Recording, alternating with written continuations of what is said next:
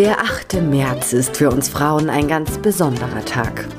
Seit 1911 wird der Internationale Frauentag bei uns gefeiert.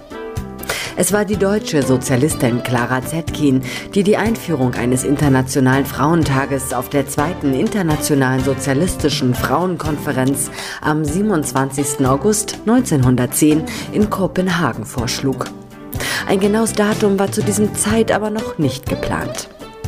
Inspiriert wurde Clara Zetkin 1910 durch Frauen der Sozialistischen Partei Amerikas, die 1908 auf die Idee kamen, ein nationales Frauenkomitee zu gründen, mit dem Gedanken, das Frauenstimmrecht anzuregen. Im Februar 1909 wurde der geplante Frauentag ein großer Erfolg in den USA. Die Frauen der Sozialistischen Partei bekamen Unterstützung von bürgerlichen Frauenrechtlerinnen, die sich den Forderungen, ein Wahlrecht zu bekommen, anschlossen. Am 19. März 1911 wurde dann der erste Frauentag in Deutschland, Dänemark, Österreich, Ungarn und der Schweiz gefeiert.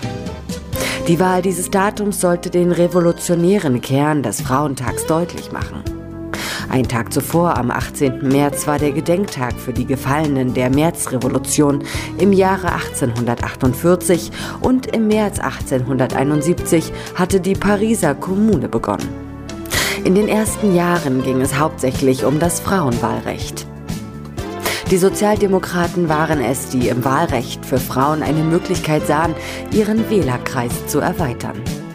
Die Zahl der weiblichen Mitglieder der SPD wuchs 1910 von 82.642 auf 107.693. Auch die Sozialistische Frauenzeitung bekam um die 10.000 neue Leser. 1921 wurde dann der 8. März für den Internationalen Frauentag festgelegt. Dieser Tag soll für alle Zeiten an den schrecklichen Vorfall am 18. März 1908 erinnern.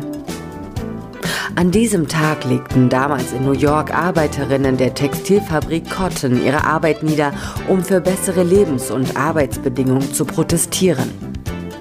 Um den Frauen die nötige Aufmerksamkeit zu verwehren, schlossen die Fabrikbesitzer und die Aufseher die Frauen kurzerhand in die Fabrikhalle ein. Plötzlich brach ein Feuer aus und 129 Frauen verlieren an diesem Tag ihr Leben in dieser Halle. Ihr Wunsch nach besseren Arbeitsbedingungen kostete diesen Frauen damals das Leben.